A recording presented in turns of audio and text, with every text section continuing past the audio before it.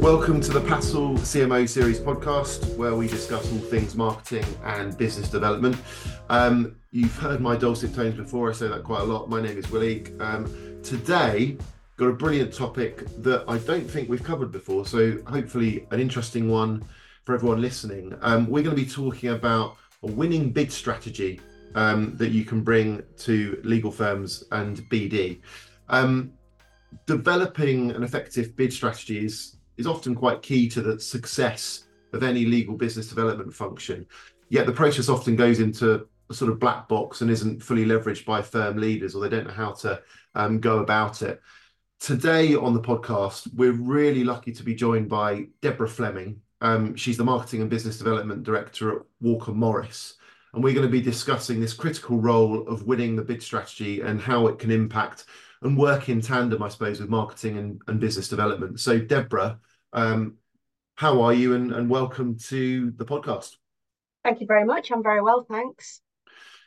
Good stuff. I suppose to kick us off, can you, Deborah, tell us a bit about your own journey, how you've got to your current role at Walker Morris, and where did you start out? So I did do a law degree, but I ended up in law firms more by luck than judgment, really. I happened to get a job at Pinsent Curtis Biddle, as it was at the time, as a BD assistant. And it just so happened that I was in the Leeds office and they happened to do a lot of public sector work, which meant they were doing a lot of bids. And so I kind of just got thrown in the deep end with bids there. So I then moved on to Eversheds. They'd created a new role for someone to do all their public sector bids, which again was a bit of a baptism of fire.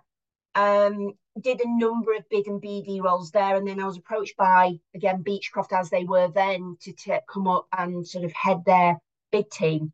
I loved my time at DACB.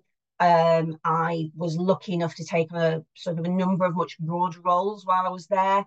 Lots of sort of operational stuff. Got involved in marketing for the first time. And I sort of then dipped in and out of other law firms, and then came back to Leeds in 2018, initially as BD director for Walker Morris, but then took over the marketing team as well. So yeah, I'm now a marketing BD director here. And you mentioned, your bid experience, and you're sort of thrown into it. It's obviously held you in good stead in your current role. Why do you sort of think that those skills are really important when moving into a marketing and BD role in a law firm? And what would you say are the key skills it's given you? Because we often hear, from marketeers, I've been given this other role. Some firms silo it off, but others, you add on the BD skills as a marketer, or you add on your bid skills, it seems. What key skills would you say it's given you in that role? I always encourage junior marketing BD people to do a stint in bids, even if it's not a permanent thing. And I know some people kind of steer clear of it. They think it's a bit scary, but it's such a broad skill set, and it's such a sought after skill set as well. If you've got some bid experience, frankly, you're never going to be out of a job. But technically, you need to understand clients, you need to understand research, you need to understand proposition development, pricing, writing, editing, design, presentation coaching, analysis. If you start sort of managing a big team and you need to do bid reporting, bid analysis. But it's great for developing soft skills as well. There's a huge amount of stakeholder management to do in bids. I know a lot of younger people in marketing like to get in front of partners. Being in bids is a great way to do that. And you're often dealing with partners who have a lot to lose. You might be retendering for something that's bringing that particular partner in their biggest client. And so they're often quite stressed, and you have to be the calmest person in the room. You develop really strong people management and influencing skills. and you develop lots of relationships around the business because you need to be able to call on lots of people, so HR, IT, finance, quickly and in a way that doesn't annoy them. Often, as a bid person, you're often the best known person in the firm because you work with everyone. And so I think generally with bids, you get a really good feel for the actual business. The work that you're bidding for has to work for the firm, and you get really adept at figuring out whether this is work we want, and if so, how we make it work for us as a business. And I think in bids, you're at the sharper, pointier end of that than you are in other disciplines. Yeah, when you put it like that, it makes absolute sense. But I was on with a BD director recently, and she was sort of saying it is marketing and BD's function to bring all these different, often silos in law firms together. It sounds like, from your example there, it's all encompassing, and that's exactly what you're doing if you've got the exposure to the bids. Um, I'm wary that we're talking about bids, but for our listeners, maybe if we take a step back, those that haven't worked in it or have, it's come up on their plate or agenda, but they don't actually know too much about it. Can you briefly talk us through a process, sort of end to end? I know you talked about retendering, but I imagine bids covers new business as well. How does it sort of work, and what does it look like? Yeah, so it's actually closer to the marketing process than a lot of people think. I mean, essentially, you're working through a marketing plan, but you're just aiming it at one business rather than a whole segment. Ideally, the process would start before the bid lands. If you're looking, for instance, at getting on a panel, I'd suggest that you should be starting that pursuit at least 12 months before the invitation is going to land. Ideally, longer. Where that pursuit sits in firms differs. Sometimes it's the BD person's job, but more often these days, I think we're finding that bid people are managing the pursuit end to end. Once the invitation actually lands, first thing to do is get the business to consider two things. Can we win? And as importantly, do we want to win? Is this a strategic priority? Are there risks? Is the team who'd advise on this already busy? Is the amount of work worth the prize on offer? We often get ITTs in, and it's for not massive amount of money, but the requirements in the invitation to tender are huge, and you kind of have to weigh up, is this worth it?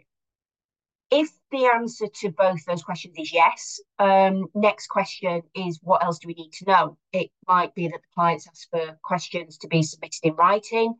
It might be that there's a conversation open to us. But in whatever way, you need to, again, be having that conversation with the partner to say, how do we get a really, really clear picture of what the client's objectives are for this tender exercise? Then we move on to how are we going to win. And I know you mentioned this in your introduction. What's our win strategy? And that's likely going to bring the pricing guys in, because often what happens is the win strategy and the pricing are discussed separately. And you end up with a win strategy, for instance, that's about our amazing cutting edge experience, but then the pricing is really low. Or vice versa, the win strategy is about efficiency, but the pricing is really high, and the two don't match. And only then, and this is where most people sort of jump straight in, only then should we be putting pen to paper and starting to communicate the offer in the bid document, and if there is one, the presentation. Sometimes there might be a negotiation stage. Clients might come back and say, can you not, you're 10% more expensive. We really like you, but can you knock something off your price?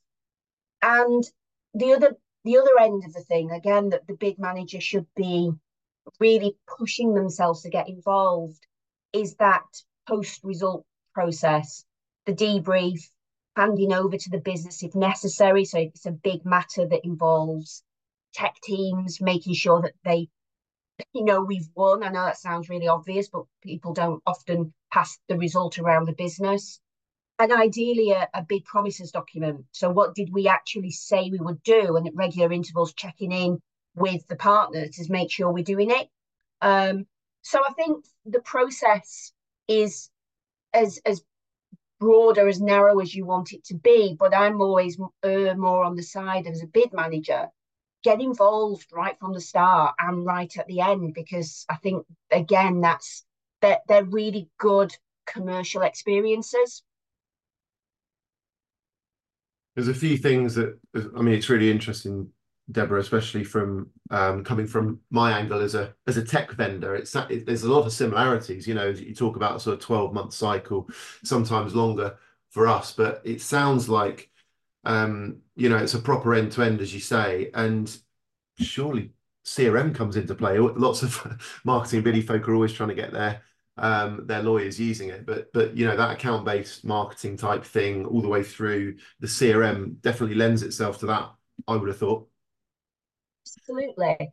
It's I mean we're using our CRM to track a number of things. So yeah, I mean things like, again, really simply, what panels do we know about and when are they due? You know, we can do that in our CRM system. We can make sure that, you know, we're addressing people at the right time.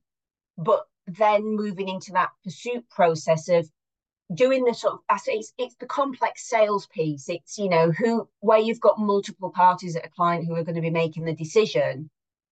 Who do we know? Who don't we know? What state of mind are they in? How are we addressing it? Where are our strengths? Where are the red flags? All that stuff, which again I think is a really valuable thing for bid people to push themselves into. And I suppose my next question leads on to this as well, because it is difficult, as we know, in law firms, professional service firms, to try and validate ROI, things like that. With a bid strategy and a successful winning strategy, what does success look like? And I imagine it's going to be a few different bits that you're going to cover and a few different answers because there's different views within the firm. But what's the main crux of success when you've had a good strategy? Winning. I think I think again why, I mean I love doing bids, and I think part of why it's so satisfying is that there is a very, very clear result at the end of it. You either win or you don't. You know, if you're doing other, if you're specializing in other marketing or BD channels, if you're organizing events, or there is a more of a subjective success. You know, measuring ROI might be more difficult. With bids, it's quite clear, you know, and there's really, you know, it's so satisfying when you've been involved in a bid and you win it. I think I think people can lose sight of that. You know, too often the goal that people are working to within the firm is getting the document to the client by the deadline. And yes, of course, as deadline day grows closer, that's going to come into focus. But the first thing often asked of bid teams is, let's get a first draft going, let's put pen to paper. And the process I talked through earlier, actually, you should be way down the line before you start putting pen to paper. But it's because people get into that. We've got a deadline, we've got a deadline, we've got a deadline, we've got to meet it. Forgetting that that actually isn't the goal. That's not what success looks like. Success is winning the bid. And I'm guessing, working backwards from that and the process that you discuss, you mentioned sort of internalizing, you know, internal comms around we've won this bit of work now, you know, and celebrating that. I imagine you have to use things like that to then get some of the fee earners, other firm members on board earlier in that process. Is that how you would go about it, or have you got any other tricks that you use to get people involved earlier in the stage? Absolutely. I mean, it has to be that combination of push and pull. The push, yes, you're gonna introduce processes, you're gonna train people, you're gonna sort of say this is the expectation and this is how we're gonna do it. Um, but yeah, the danger with doing that in isolation is that you tend to find that bids then go underground. Partners don't necessarily tell you what they're doing. So you do need that pull bit as well. You do need the relationships. You do need to get people to give it a go. And once people have a good experience and they win a biggie, it's amazing how quickly they become advocates for what you're trying to do. I thought you might say that. Yeah, they're sort of they're sold there and then. Um, we talked before about some of the challenges facing, a law firm and how they approach the bid process. Can you tell us what the landscape looks like and where you sort of see it going in the future? I mean, bids isn't that fast moving a discipline in terms of change, so it's quite simple at its heart. It's find out what client wants, come up with something to deliver that, and communicate it. So it's actually quite a human process if it's done well. And so I think the biggest challenge coming, and I'm sorry to be predictable on this, is generative AI. Given what I've already said, that firms can place too much emphasis on getting things over the line and on efficiency in bids, I think we'll start to hear noise about how we can produce bids really quickly through generative AI. And I'm sure we can, but there's a real danger that if we don't get it right, what you actually end up producing is a brochure, not a proposal. You're going to end up with something that either just sets out what the firm does because it's pulling from the firm's website, or it's an approximation of what generative AI thinks a law firm bid looks like and sounds like. So I think we are gonna. I've no doubt that we can use it, but I don't think it's as easy as saying, scrape our website, scrape our experience database and produce a bid, because I think you're going to end up with something quite bland. I'm guessing in terms of the whole bid process and talking about that whole long tail, if you like, right from the start all the way through to the bit that everyone loves, which is winning. There's education that goes with that, and I noticed that you've got part of your website now, Illuminate, is aimed just at GCs. Yeah. I'm guessing that's not by accident. And how did that project come about? It must have been heavily influenced with the stuff that we're talking about today. Absolutely. I mean, we're a full service firm, and one of our biggest kind of strengths as a business is the balance of our client base. We've got incredible transactional teams, and as like all law firms over the last few years, they've been really busy. The relationship type work, though, that panel work, the stuff that I really have been involved in throughout my bid career, is of equal importance. And we know through market research that we're perhaps not as well known by GCs as we'd like to be. And so, yeah, we've developed Illuminate to try and address that. And for people inside the firm who want some support in building those GC relationships, we're not a big firm. We're not we're not a firm that has that kind of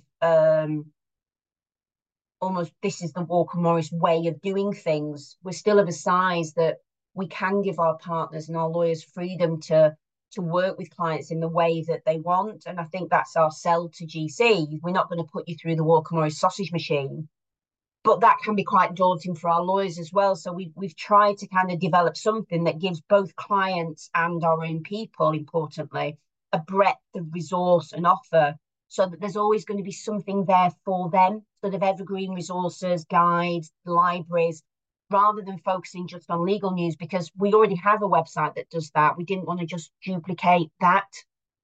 Yeah, that makes sense, and it's also sort of a place that you can lead specific GCs to, right? It's your shop window. So um, I'm going to kick off with the quick fire round, nice and easy. So we're going to go straight into that. What are you listening or reading to at the moment? So I tend to read more than I listen. I'm just about to pick up Ros Atkins' Art of Explanation, coincidentally given this topic, because I think it'll have loads of great tips on clear communication. He's the BBC guy that does the explainer videos, and he's written that book about clear communication. I've just finished Demon Copperhead, which I absolutely loved, and I'm gutted I've finished. Good stuff. Your first job, can you tell us a bit about that? My very first job, I was a waitress at Pizza Hut, and I was terrible at it. Even now, sort of more than 30 years after I did that, I'm still absolutely in awe of people who are good at waiting tables, if that's the right phrase. Yeah, I was terrible at it. I mean, that's self-service as well normally in Pizza Hut. So if you're bad at that, I mean, I was terrible. I thanks, was, isn't yeah. I seem to remember as it? well at one point they had me watering plastic plants. Have you been back since to Pizza Hut? Is it a regular haunt? No, no, no, no. I spent sort of I did about 3 months, and I spent the entire 3 months with my hair smelling of pizza, and I've never really got over it. Yeah, fair enough. I did a similar stint in Burger King. So yeah, I know what it's like. We get waylaid personally and professionally. What is one piece of technology that you feel like you can't live with? Um, my Sorry, Uber app. live Um, without. Sorry, live live without. That was a without. terrible. I can't live without my Uber app.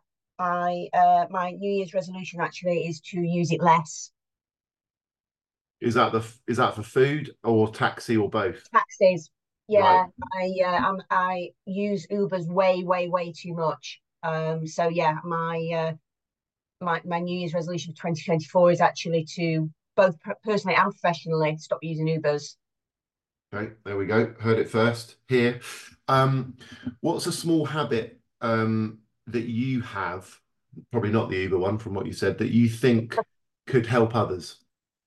So I only ever have three things on my to-do list. I read this as a tip in a book called 4,000 Weeks, which is great. And I have to do those three things before I go allow myself to go back and look at my long list and choose three more. It stops me dithering, looking at my very long list and wondering what I'm going to do next. And it means that I don't do that thing of spending sort of the first half of the day ticking off a load of easy stuff. Yeah, I've read that book. It's brilliant. That is one of his great tips at the start, isn't it? That It is and it really works. Well, it works for me anyway. yeah, because otherwise you never get any of those 20 things properly done, but just concentrate on the top three, and then it's Yeah, a smaller list and you can get them done. Good bit of advice. Where's your favorite place to visit and why?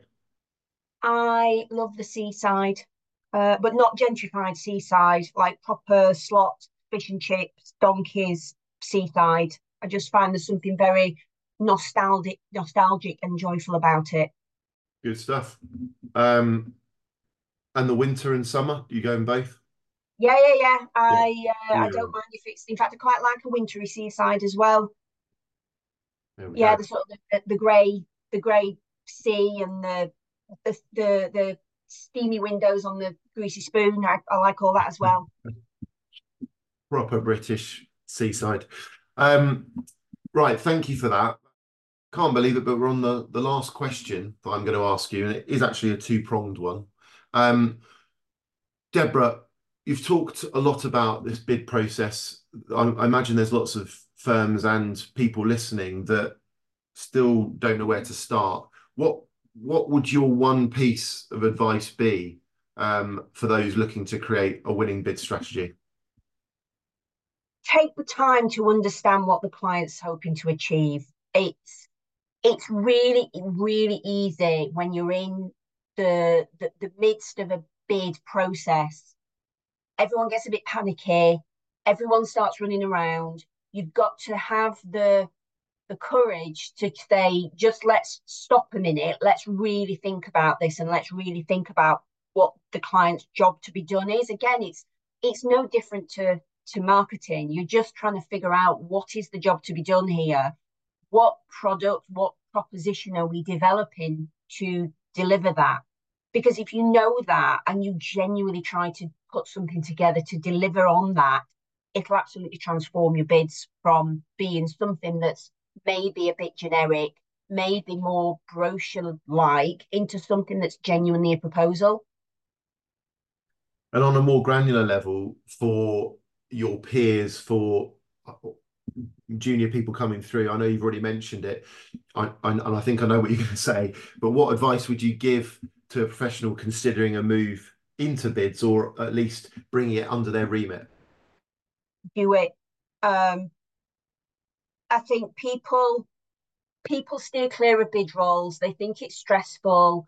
They think it's long hours. They think it's potentially you that you're kind of just glorified document production.